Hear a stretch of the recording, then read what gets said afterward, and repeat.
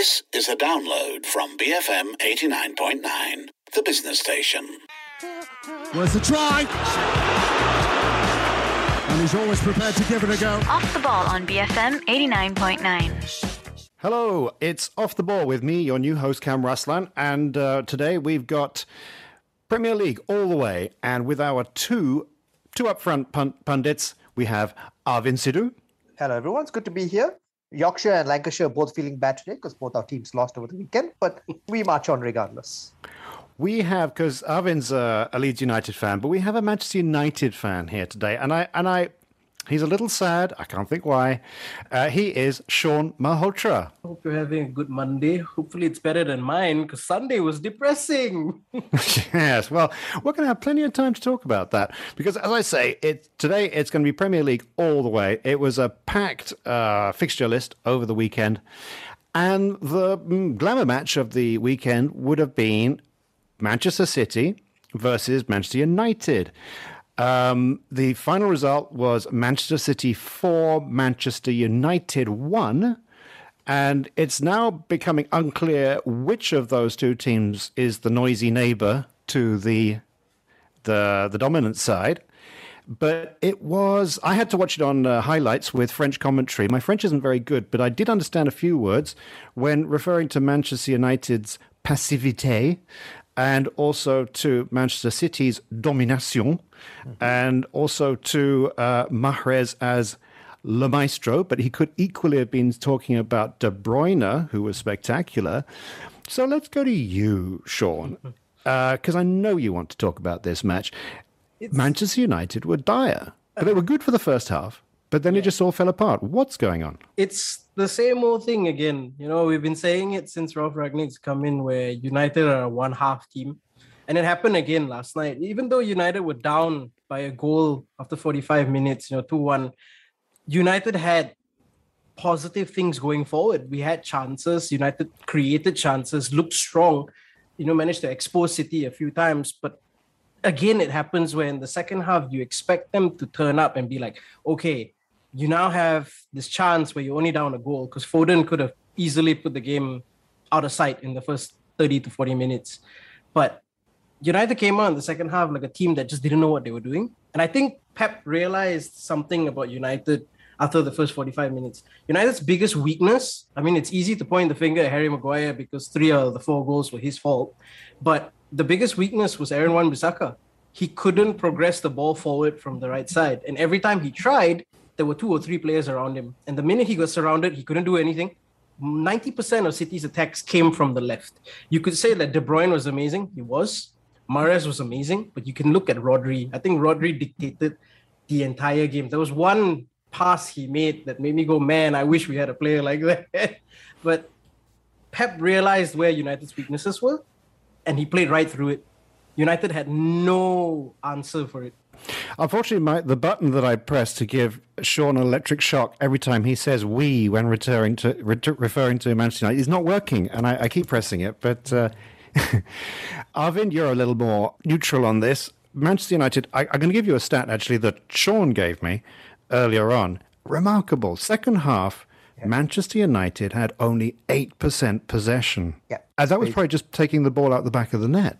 Yeah, it's abysmal. No goal attempts, no shots on goal, no shots off goal, even no blocks. When you don't have blocks, that's when you know something's not right. You know the players are not putting in a shift.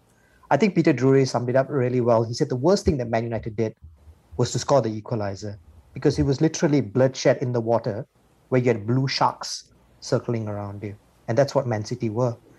There's a lot of things that United have got right now that they need to sort out. And I don't know if they've got the time to do it. And I don't know if Ralf Rangnick is the man to do it. Ralf Rangnick is well respected in Germany for setting up institutions, being in the consultancy role. Brilliant mind. But I also think modern footballers, when you bring someone in on an interim basis, there's a sense of feeling that they don't know if he's going to be there at the end of the season. They don't know if he's going to be there next season. So why should I go above and beyond my capability or my performances on the pitch? I think they're being blasted, rightfully so, by Gary Neville, by Roy Keane, the players on the pitch, because they're just not doing it. There's issues right now. The Ronaldo thing again, the sense that he wasn't fit. But then online, his sister likes a post that he was fit. Cavani getting thrown slightly under the bus by Ralf Rangnick. And the amount of players that United have spent and bought, when you compare them to Liverpool and City, I think United have bought individuals, hoping to mold them into a unit. While Liverpool and City, they've bought players that have fit seamlessly into the team. Just look at Luis Diaz at Liverpool right now. You know he's going to be doing well for them for the next couple of seasons. So again, this is not very good times for United. I mean, they're fifth now behind Arsenal. Arsenal, they've got 3 games in hand. And they could have some major challenges come end of the season. I mean, it's not looking all rosy. And when City, on the other hand, not just beat them in the league, they've done the double on them. The women's team beat them. The under-18s have beaten them. So there is a sense, and I feel for Man United right now, but because I just think there's just so many things they need to sort out with very few bright spots right now. Okay, last word given to you then, Sean. You were nodding your head there, sadly. And if we look at the situation now, it's looking unlikely because they're going to get the 4th spot. Arsenal are a point above. They've got 3 games in hand. And the bright side, Des Corkill believes that Manchester United are going to win the Champions League. So you've got that to look forward to. Des said there was a chance that United could win the Champions League. That isn't what I heard. No. But realistically, you look at the Champions League, it's a one-off. And every team has a chance of winning. It doesn't matter how well you perform in the league. There's a chance you could win it. But I don't think United have it in them to win it. The fact that United are a point behind Arsenal now and Arsenal have 3 games in hand, you can look at it and say, hey, Arsenal still got to play Liverpool, Spurs, and I think Chelsea in that 3 games in hand, which is very difficult. They could lose all 3. And they could still be ahead of United if they lose all 3. So United has to focus on just trying to do the best they can up to the end of the season now, because Champions League places is not entirely in their hand anymore. Unless, of course, they do a miracle and win the Champions League, which I highly doubt. But in a way, I don't know. I've looked at it and I thought it may not be entirely a terrible thing. In a business sense, it may be a terrible thing. But in a footballing sense, it may not be entirely bad. I'm glad you think it may not be entirely bad because it's going to happen probably. Mm-hmm. I'm glad you're reconciled to that.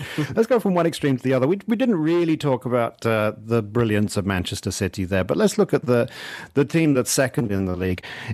Liverpool 1, West Ham 0. And if we compare and contrast, I thought that they scored a 28th minute goal and they kept attacking Liverpool, this is.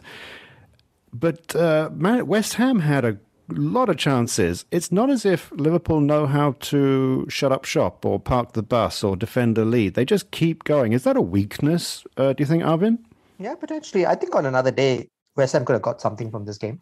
I mean, there were chances for Pablo Fornals. There was the chip. There was the follow-up header. Vlasic also didn't do that well. Lanzini, that opportunity that he had when he kind of faked Trent and then he had that goal at his mercy. But David Moyes has got a horrible record at Anfield. I mean, he's gone there with 4 different clubs. He's never won a single game there. So sometimes these kind of things just stick with you throughout your football career until a point where eventually someday you get a little bit lucky. But to win the league or to at least challenge City, there will come games like this where Liverpool will be required to do this. They can't be winning the 3-0s and the 4-0s. And Anfield right now is just an absolute fortress. I was looking at a stat. With Virgil van Dijk, they've not lost in 60 games whenever he's played at Anfield. That's a crazy stat for one component of the defense. Obviously, a very important component. Liverpool could have had a few. West Ham, unfortunately, missed a couple. Trent, I thought, was a huge difference. He provided creativity moving forward. He cleared a goal, could have gone off the line as well. And Luis Diaz, for me, again, like I said, perfect Liverpool player. But yeah, I think it's not really a weakness per se, Cam. I just think that there are games like this that you need to kind of grind out the results and kind of get a little bit fortunate as you go along. But again, it's going to be one of those seasons where they could get 100 points and they're still not going to win the league. Yeah. We're going to wrap up the fact with the top 2 there. Well, in a moment, we're going to come back and we're going to be looking at all sorts of different ends of the league. And here on Off the Ball on BFM 89.9. Captain, leader, legend. Off the Ball on BFM 89.9. And we're back. And it is still Premier League here on Off the Ball. And we're now looking at a resurgent team under a new manager, newish, he's been there for a few matches now. Aston Villa 4, Southampton 0. I was watching this and I was thinking, Villa were very good, but they looked a lot like City. They played like City, but I kept thinking how Gerrard is really staking a claim for the Liverpool job. It was a very mature display. Sean, do you think that Gerrard's doing something right there at Villa? And who are the standout players then? Coutinho was very good. You look at the way Steven Gerrard wants Villa to play. Right? He expects them to play at a very high intensity. He wants them to play this nice attacking football.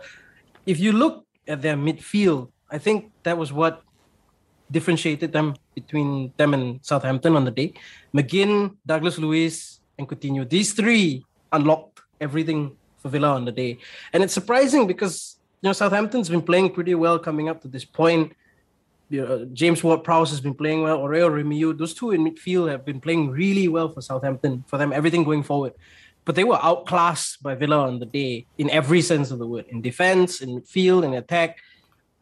I think, if you look at the way Gerrard's been playing his teams, he takes risks that I think weren't being done under Dean Smith before this.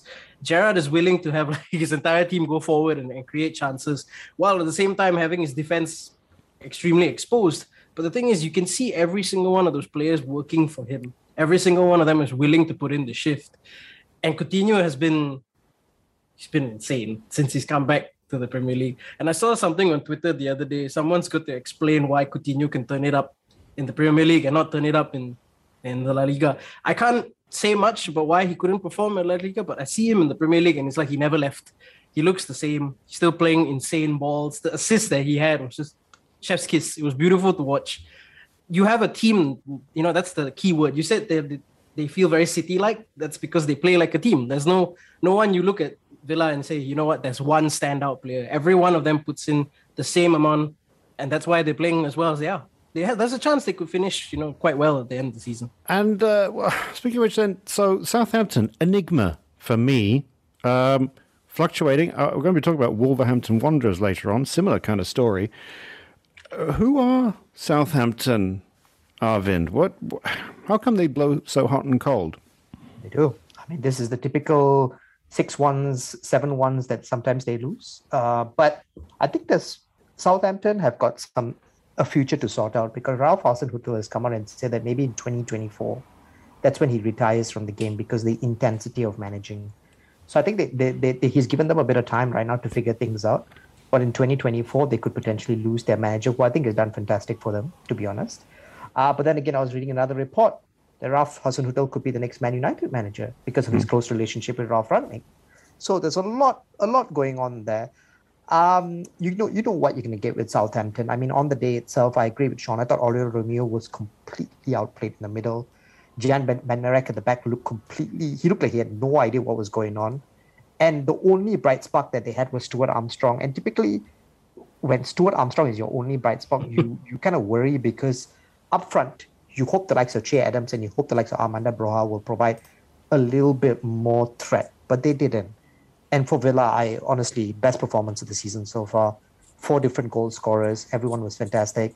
And woohoo, the next match they got is coming up to us against Leeds at Ellen Road. So that's just our luck that we have. So, yeah.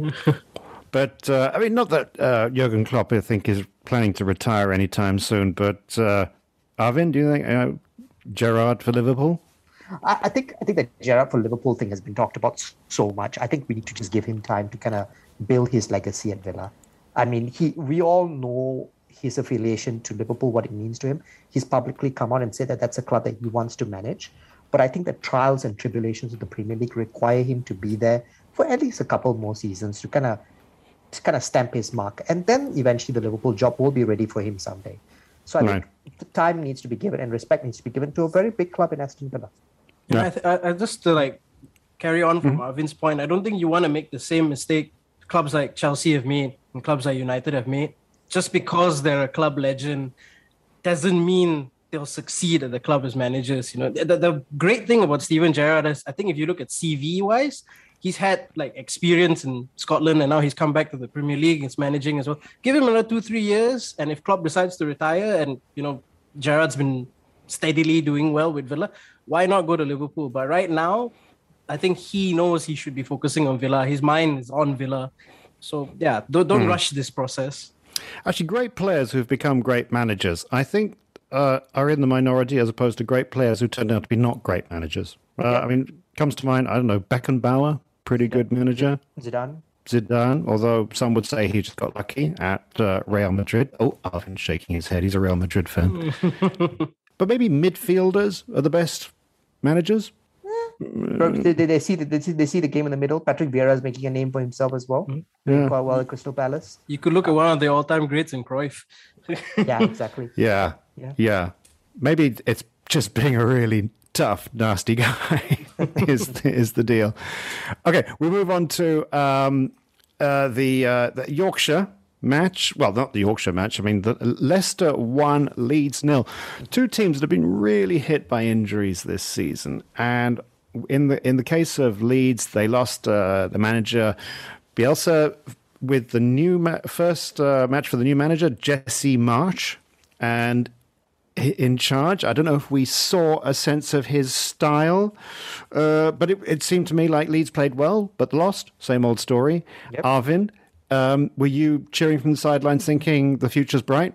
Yeah, I thought there were good things and there were a little bit of unfortunate things. I mean, the good things is Leeds looks much more compact. They look much more compact under Jesse March. I mean, they started with a 4-2-3-1 formation, and then they kind of moved it to a little bit of a 4-2-4. They've kind of abandoned that man-to-man marking that Marcelo Bielsa did. So Marcelo Bielsa man-to-marked everyone on the pitch. So 11 players with man-to-man mark, 11 players. Someone would probably be man-marking the opposition goalkeeper as well. Someone pushing from up front.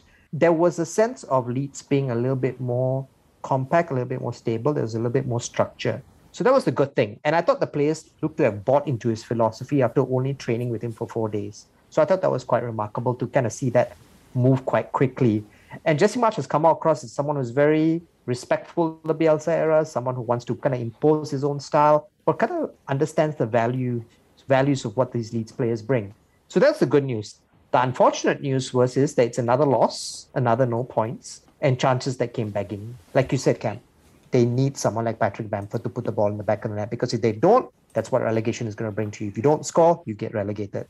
So good things for Leeds from that match, but they just need to continuously build for it, and a couple of games now which are must-win for them. But Arvin, I wanted to... Sorry, Cam. I wanted to ask. There was a moment in that game where... Do you think that Leeds should have had a penalty? Handball.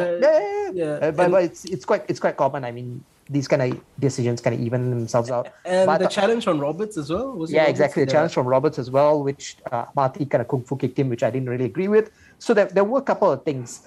But when you're on top, Sean, Leeds should have scored. And then all it takes is someone like Harvey Barnes and Kelechi Iheanacho to play a nice 1-2, and they score. So Leeds went into it much better. And I think the commentator summed up really well. Leeds fans would have just wanted the last 5 minutes of the game for them to still be in the game. And they were. So now, home games against Villa and Norwich, they need to get points. Leeds are in the bottom 5, 2 points above the relegation zone. There's a gap between them and Brentford, so it looks like it's going to be a fight between those. But let's go across, Sean. Can I ask you about Leicester? It's a club we haven't really talked about that much this season because they've been having troubles of their own, but they're beginning to get things together a bit. They've had 2 wins in a row. They're going to be meeting Arsenal next.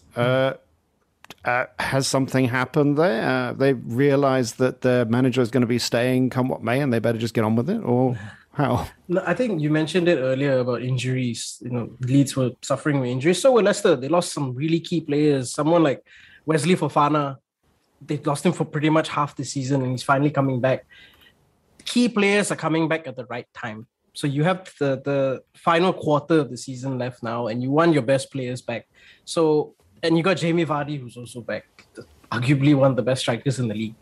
Leicester have it going for them now.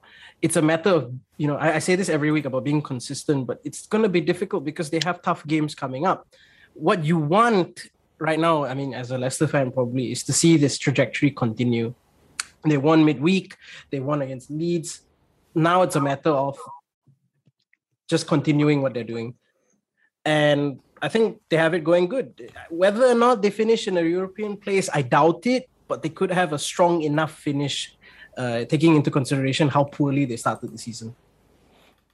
Yeah. I mean, there are, I don't know, European places There's a big gap. There's a big gap. Yeah. Okay, well, let's go across then to the resurgent Newcastle United 2, Brighton 1. Newcastle have brought in a lot of players recently, none of which were actually, I think, on the score sheet on this occasion, didn't play that great a part in the game. But something's happening at Newcastle, Arvin. They're getting themselves together, and I'm wondering what is the style, the structure that they're building now that would take them to the future? How many steps before they win the Champions League in, I don't know, 5 years? Is that optimistic? It's going to take a while, but I mean, the revival for Eddie Howe, for the Black and White Army, really continues. I mean, they haven't lost in 8 Premier League games. Did we think we would say that at the beginning of the season? The degree to how they were sliding down, how long they spent in the bottom 2 at that point with Norwich, they were kind of interchanging. So I think Eddie Howe has just deserved so much of credit. He literally took over such a bad show at Newcastle. They were doomed for relegation. There was no confidence. There was no style of play. And there was a lot of concerns that, yes, he was a very enterprising and exciting manager at Bournemouth, but he also got Bournemouth relegated. So is this what Newcastle really want? But he's completely turned it around, off the pitch and on the pitch as well. Rejuvenated players, astute signings. When you look at the likes of Chris Wood and you look at the likes of Dan Burn, those are players who were better than the majority of their supporting class at their previous clubs. So what he's done is kind of gone to those other clubs and picked the best from what they can do. So I think that, I mean, and for me right now, Ryan Fraser is just playing out of this skin. They talked a lot about that when Kieran Trippier got injured. He kind of brought them the points that they needed to stay up. Ryan Fraser is doing more than that right now. He's kind of getting them even further up. So I think what they've done with Eddie Howe and what the signings he's done, he deserves a lot of credit. So they're not going down. They're just going to go back up. And it's like what Sean said a couple of shows ago. It's really exciting to see what they do come this end season or in the next couple of transfer windows. Well, very quickly then, I want both of you to predict Champions League for Newcastle in how many years? Sean? 10 years. But do you think it's going to be? Yeah, it's going to be the amount of money they got. Possible. Yeah. If you look at City right now, they're still looking for their Champions League since their owners came in. So who's to say Newcastle, can't be challenging for it? I wouldn't say win it, but challenging for it with them. Arvin, how many years? I say qualification will still take them 5 years. The established order of Man City, Liverpool, Chelsea, and then you got the old traditionalists of Man United and Arsenal and Spurs. It's going to take a while. It's not that easy. All that money doesn't guarantee anything. So for me, 5 years before they even get to the Champions League qualifying. Mm-hmm. Okay. All right. So stay tuned, Tune Army. And also stay tuned because in a moment we're going to be talking some more Premier League and also there's issues surrounding Chelsea here on Off the Ball on BFM 89.9. Because whilst he's there, it's been very difficult for other clubs to get near them. He's that good. Off the Ball on BFM 89.9. And we're back with myself, Cam Raslan, Sean Malhotra, and Arvin Sidhu. And now we go to, bottom of the league versus kind of top of the league. We have Burnley 0, Chelsea 4. I guess we can talk about the match. Chelsea very good, blah, blah, blah. They won, blah, blah, blah. Very dominant. Without Lukaku, I thought they kind of looked different. There was something different about them, sort of lighter. Younger. I don't know what it was, but there was a new kind of style there. Did you spot anything, Sean, that that taught us anything about Chelsea? We said this a few weeks ago when I think Chelsea played City and Lukaku got only like 7 or 8 touches in the game or something like that. And I mentioned during that time where you can't have passengers in a game, especially for a club like Chelsea. You want all your players to be putting in the shift, just like what Thomas Tuchel and Klopp all do with their teams. Everyone puts in a shift. And you see that they don't have a recognizable striker on the field, but you see every player. That's the scary part about not having a recognizable striker in the game, which is what I thought about City as well. When you play with a false 9-ish kind of system, the 3 players up forward for you, they can all interchange at any given point. If Havertz drops down, you're going to have centre halves follow him, and that creates space for the wingers to go in. So you see that there's more freedom for that Chelsea team to play, right? You look behind them, you have Kante there, and you feel reassured when you have Kante behind you. So you look at all these little components that make a team. I don't think Lukaku fits into that system that they want to play. And now they have Reece James that's also come back from injury. And what a goal he scored. I think it's one of the best goals of the weekend. Oh, it was spectacular. Beautiful. So right? I didn't understand how he did it. I was watching it, it's like, what happened? He's been doing it goal. the whole season. He's been doing that the whole season. So you have your best players back at the right time. Like I was saying earlier, this is the final quarter of the season. You need your teams to be playing at the best possible way. And if Lukaku doesn't fit that, you don't need to play him because the rest of the team can score goals. Yeah. Well, Arvind, you and me, I want us to talk business. Chelsea is up for sale. Yes. Roman Abramovich is asking for a mere 3 billion. And but there was some rating agency that said it was worth only 2.4 billion. Mm-hmm. And I don't know. I think that we could do an off-the-ball consortium. Yeah, we could put it together. Me, you, Sean, get a couple of other guys. I think we could. Yeah. But would we want to? Does anybody? Who would want to buy a football club at this time? There has been some interest, apparently, but mostly from Americans, of all people. I think there's a Turkish billionaire now that's come in last minute as well. So Americans and the Turkish billionaire. And also, if Abramovich does sell it, there is a possibility that whatever money he makes from it could be instantly seized. I don't think there's any appetite by the British government to do such a thing, but it is potentially possible. And so, can you imagine anybody wanting to buy Chelsea right now for that amount of money? I mean, it's a lot of money, but I think it's still a very attractive proposition, the way that you look at you position Chelsea. I mean, reigning world and European champions, one of the most sought after locations in London. And I think they've got a basis there he's been a tremendous owner for them. Firstly, let's not take anything away from Roman Abramovich. 19 years, 19 titles, 5 league titles, 2 Champions Leagues. Chelsea fans have a lot to be indebted to for what Roman has done for them. So I still feel that he's going to come out and say that the net proceeds of this sale will go to the unfortunate victims of the Ukraine disaster. I don't know how that works. But Chelsea as a proposition is a very attractive one. It's just the selling price. I think there were a couple of months ago that there was some talk between some of the billionaires that were coming together and saying what he wanted was a bit far away from their evaluation. I think that the owner of the LA Dodgers as well felt that it was a bit too far off. So I think, but at this position of time, Richard Masters from the Premier League has said the quickest that we've done a Premier League sale is in 10 days. We could do it quicker, but when you have many different components coming together, it gets a little bit more complex. So I don't think we'll see it immediately happen, but for an owner to come out and make a statement like that, I think he's very serious about this and he knows he cannot afford to keep it longer. But like you said, the assets could be frozen. So, Sean, I know you're a Manchester United fan, but are you in? Do you want to buy Chelsea? If I can make money, why not? I'm just kidding. I mean, it's always been a dream. If I ever became a billionaire, I would love to buy a football club. So why not? Okay. All right. Well, let's talk after the show and we'll see what we got. And producer Daryl, I think, will also come in too. Okay, we're going to move on to next match where this was a very important match and it was at the bottom of the table. Norwich 1, Brentford 3. Brentford, these are two clubs that came up from promotion from the Championship.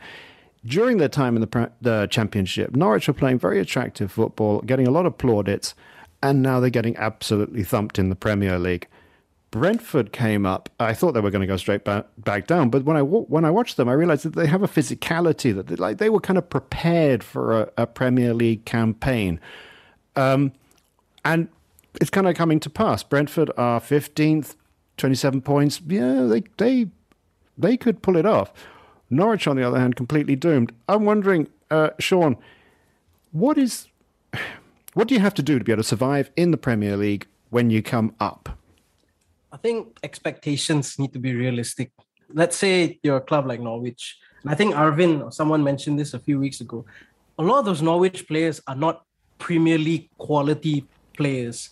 They've not invested well into that team for the Premier League. When you go into the league, right, as a promoted team, at least in my mind, you want someone who's experienced fighting for survival, right? Not only in your coaching sense, but in the players as well. When you go against the bigger teams like Liverpool or Chelsea or City, the expectations are you're probably going to get thumped, right? You'll be lucky to get a point out of those games. But when it comes to games like this against Brentford, you're expected to perform. You're expected to challenge these teams who are, right down there with you.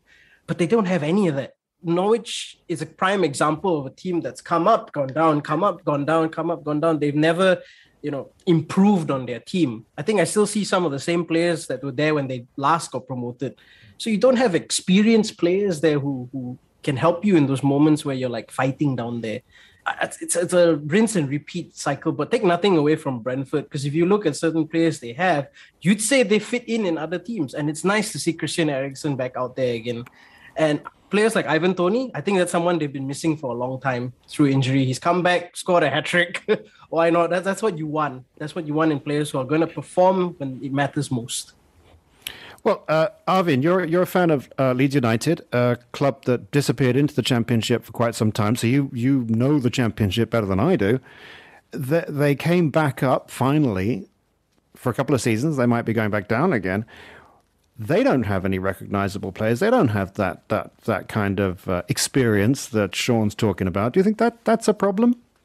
It is a problem. I think Sean put it up really well. It is a problem. So with Fulham, I mean, what they're doing right now is they're running away with the Championship. They've got a healthy lead. You expect them to come back up to the Premier League.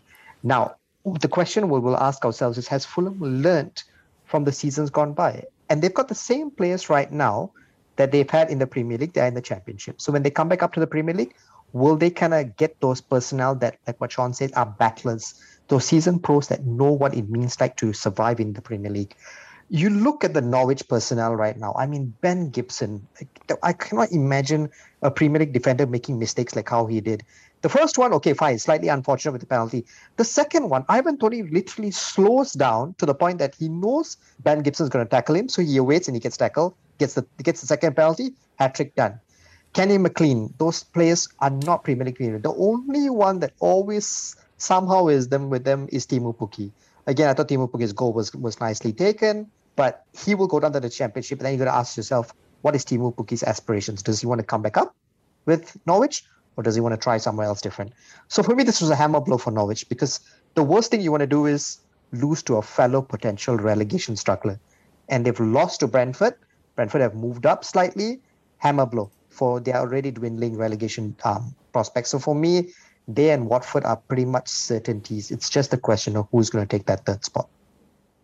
Yeah. So then, quickly then, the two of you, to answer the question, is often on my mind when I'm watching these kinds of clubs. Is it better to win the Championship as a sort of like a mini Barcelona with flowing attacking football and then come back up? Because they seem to constantly be punished, that kind of team. Or is it best to come up as a Burnley, as a Sam Allardyce type team, battlers, turgid 1-0s, the kind of club that Des Corkill hates, basically. Sean, where would you be if what would you like your team to be when Manchester United come back up from the Championship? I mean, there's two ways of looking at it, right? The money plays a big part for these clubs. If your club isn't, to say, well off, that boost of cash that you get from getting promoted and winning the Championship, even getting relegated from the Premier League, is still a hefty amount. As a fan, you'd want to see your team do well at the highest division possible, which is the Premier League. So for me personally, I would be happy just qualifying through and then doing steadily well in the Premier League. Because what's the point of going up and then going back down and then going back up again? I mean, it's great as a neutral, but as a fan, that must be really traumatic. Yeah. Okay, let's move on to a club that I thought was an absolute certainty to be relegated. I had first on the list was Crystal Palace. They've been a revelation for me this season. Wolves 0, Crystal Palace 2. What I got away from this was Wolves, a team that's been playing really quite well, looked absolutely desperate. I don't know what was going on there. And 3 losses in a row. Arvin, who are Wolves? Just as I would ask the same question, who's Southampton? Who are Wolves? So Wolves for me is what I would have answered to your previous question about what kind of club do you want to get promoted up to the Premier League. They've come up to the Premier League. They haven't blown teams away with their style of play. They've been quite conservative, but quite steady, and with occasional moments of brilliance that you get the likes of Daniel Podence and then previously with Adama Traore and Diego Jota, who moved on to other things. So Wolves for me is the type of model that you need to follow to kind of sustain yourself in the Premier League, at least for a period of 3 to 5 years, and then you get someone who probably plays a bit more attractive and a bit more expansive type football. So I think Wolves is the perfect answer for the previous question. Now, what Wolves are now is something that is totally unexpected that's happened to them in 2022. They've lost all their games in London against London teams. So they've lost to Arsenal, they've lost now to Crystal Palace, they've lost to West Ham as well. So it seems to be a London thing clearly right now. And I think one thing that they're struggling with is when they do not start with Raul Jimenez. That is a huge issue for them that they've had for a couple of seasons right now. They've tried to bring in other players to kind of provide that backup option to them, but it's not enough. And right now they're playing such a high defensive line. And when you play that high defensive line, it gets exploited with the type of runners that Crystal Palace have. I mean, Conor Gallagher's pass for one of those goals was just so good down the byline. So for me, Wolves have just hit a patch which is the most unfortunate patch because they've done really well throughout the season. And when it matters the most, it's falling away from them right now. Yeah, we should remember, of course, that Wolves are 8th on 40 points, which is pretty good. they're definitely not going to get relegated, so they're safe. And I guess even they would be asking themselves, what is it that they are playing for now? But another team, well, the team that's been the revelation for me this season is Crystal Palace. I've enjoyed them so much. Conor Gallagher has been, for me, the standout player, really. I mean, the new arrival. Sean, they are finally getting the points that they probably deserve to get, because if you look at the table, they are 10th on 33 points. And in my mind, I would imagine they're way higher and they've got far more points. If you told a Palace fan at the start of the season you'd be in 10th, playing attractive football, scoring goals, have a team that you can look forward to, have a manager that can probably be there for a long period of time, they would have taken it because last season they were fighting against relegation with Roy Hodgson. And you know what you're going to get with Roy Hodgson, which is boring defensive football. But with Patrick Vieira at the start of the season, you could see what he was trying to do with that team, right? They were trying to play attacking football. Conor Gallagher has been a revelation at Palace, and he could fit into that Chelsea team next season once he goes back, if he continues on this trajectory. And if he doesn't, there's going to be many clubs looking at him. And he's only boosting his chances for a spot in the England team for the World Cup. This Palace team is beautiful to watch, and Vieira's got them ticking now. You've got Zaha, who's playing out of his skin, Olise, Gallagher. These are all players that can move this club forward. And if Gallagher stays there next season, Patrick Vieira can build that team around him. He can make it even better than it already is. And I think the unsung hero for Palace on the day, was Jeffrey Schlupp. Beast of a player. I think he's huge, he's fast, he's quick, could have scored a goal if he really tried. It's going good for Palace. They can only look forward right now. Yeah. That was a Schlupp moment for me, though. Moves forward, does all the hard work really well, and then he misses. It's like Schlupp moment. Schlupp moment. Okay, let's go. Let's take our final break. And in a moment, I want to ask about the Arsenal project. Something strangely good is happening there, and I want us to get to the bottom of it and work out what it is. Here on Off the Ball, BFM 89.9. England's highest quality title race of all time, but coming out on top again in the Premier League, Manchester City. Off the Ball on BFM 89.9. And we're back on the final part of Off the Ball. It's now Watford 2, Arsenal 3, leaving the best for last. Well, it was one of the last matches that got played. Pulsating match. It was great fun. And Arsenal are in the top 4. And after the beginning of the season, I thought they were going to get relegated. And something seems to be going right there. And they're young, which is the usual traditional Arsenal thing. Get a bunch of really young people from the French second division. But the likes of Saka was absolutely magnificent. Arvin, what's going on? It's a fantastic run that they're on right now. 10 games, 25 out of 30 points. That's unheard of right now. If you're looking at the form table on the team, yes, Man City is right up there. You've got Liverpool, but then you've got Arsenal. They are showing consistency when the likes of Spurs haven't been able to do it. Man United haven't been able to do it.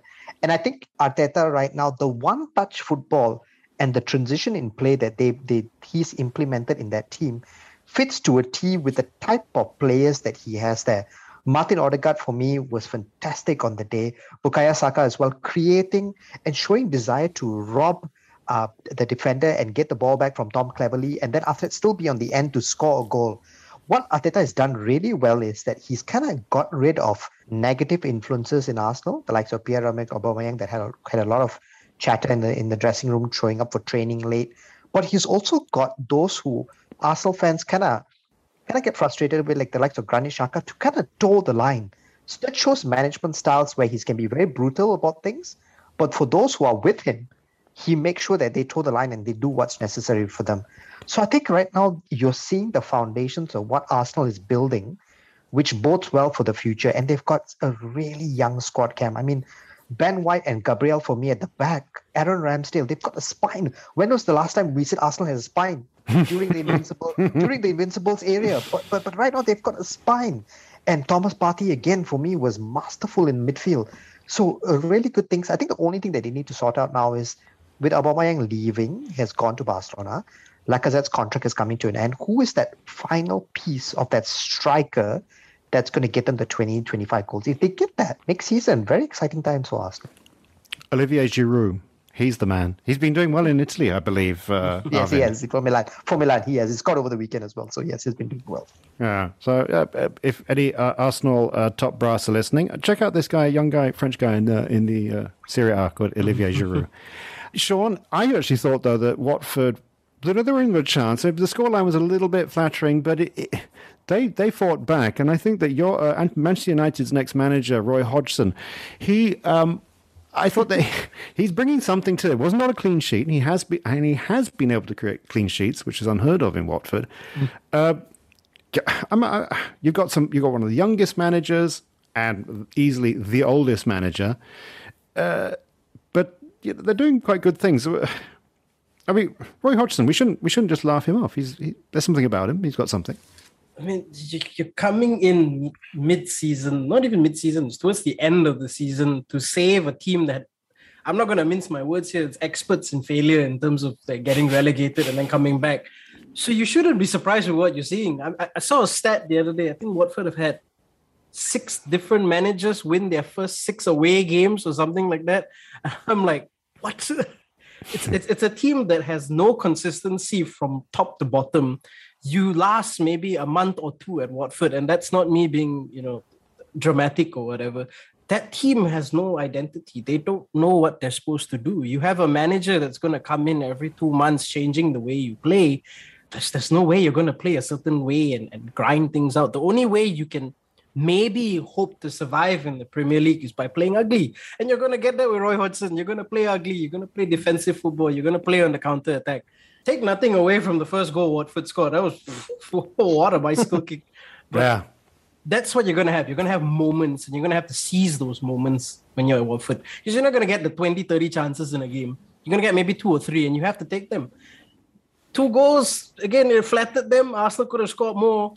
But I think it's too little, too late. Even if Roy Hodgson is going to make them play some ugly football, it's going to play ugly football, and they're going to get relegated and probably come back next season by winning the championship. So, just about everything you said there, Sean, I think could apply to the next teams we're going to talk about, because there's a match coming up midweek, well, very soon. It's going to be Spurs versus Everton. Spurs is a club... I don't know what to say about Spurs. Talk about hot and cold. Arvin, Spurs, gosh, I mean, they desperately need to get something together. It's where they are now 7th spot, not bad, 42 points. They've got a few games in hand. They could go past Manchester United, which is not necessarily saying anything, but they can't seem to get any consistency. Can they finally get it against an Everton who themselves need to get, who are really fighting for something? No, the Tottenham pattern is they've got dumped out of the FA Cup by Middlesbrough. They'll win this game against Everton. and then the weekend, when they've got a tough game as well, they probably lose that one. So for me, what was very damning was Antonio Conte coming out and saying managers come, managers go. But the culture in this club has been of such for decades. And it's going to take much more than me to change this. When you have someone like Antonio Conte coming out and saying it, and he's probably doing it because of a bit of a power play. He's probably thinking that eventually I should be paid off. I can go to a bigger club. Because when I've come in here, I've not realized the size of the task that I'm I'm kind of inheriting, which he should have because he would have had the list of players and he would have known who he's taking over. But for me, the likes of being dumped out the FA Cup by Middlesbrough, those are the type of trophies that Spurs fans clamor for. They need a trophy. They're not going to win the league. They're not going to win the league. The FA Cup, the League Cup, those are the type of trophies that they need. And unfortunately, again, this is what we say season in, season out on any manager that comes. So maybe it's not really a manager thing. It's not really maybe even a player thing. It's just the culture in the club that Daniel Lewis and a very, very rich owner in Joe Lewis above him. So it's something needs to change at that top management of Spurs. But no, I expect them to beat Everton this week only on the basis that they got knocked out by Middlesbrough in the FA Cup. Yeah, it's kind of scary when all you can do is look at kind of superstitious signs. Only because a crow flew in front of me, will Spurs win? Okay, well then another team that really need to get their act together, Everton. They are in perilous situation.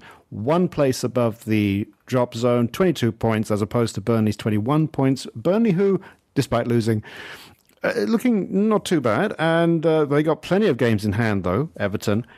But I kind of feel like, I don't know, Frank Lampard, there's a bit of complaining noises, it's a bit whiny. Do you think that Everton under Lampard, the Lampard revolution, Sean, is there a Lampard revolution? Again, he's come in towards the end of the season, and he has a job of just making sure that they get by this season. It's not a matter of let's get Europe, let's beat every team and finish the season strong. It's a matter of just getting by. It takes a lot more time to get this team ticking than just a couple of months or a couple of weeks or whatever. He's going to need that summer. And I think he's going to get that summer and get the players that he wants in and make them play a certain way. The great thing for Everton right now, aside from the fact that they have those games in hand, is that every team below them, aside from Brentford maybe, is Brentford above them? They're above. But every other team below them lost their games over the weekend. So they have a chance to still, say, hey, you know what? We still have our own faith in our hands. We still have the games in hand. They may not beat Spurs, but they have every opportunity to win every other game. So I would say Lampard will show his true colors come the summer when he gets the players he wants in and gets the players he wants out. And then he can build his proper team. Well, stay tuned to that one. I think Spurs are going to lose because that's just what they do. Because Arvin thinks they're going to win. They are clearly going to lose. It's the reversing of the reverse psychology. Exactly. And well, that brings us to the end of this week's show. Sean, myself, and Arvin, we're going to have a discussion. Producer Daryl, bring him in too after the show, and we'll work out how much money we got and if we're going to buy Chelsea. I don't actually, quite frankly, I would never want to buy Chelsea. I mean, of all the clubs out there, the last one I would want to be Chelsea.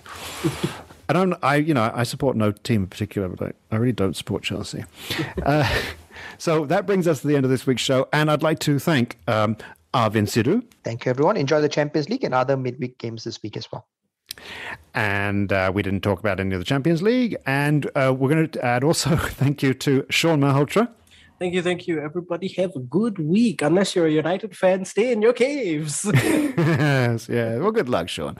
And myself, Cam Raslan. And please join us next week, or rather next Friday, for On The Ball here on BFM 89.9.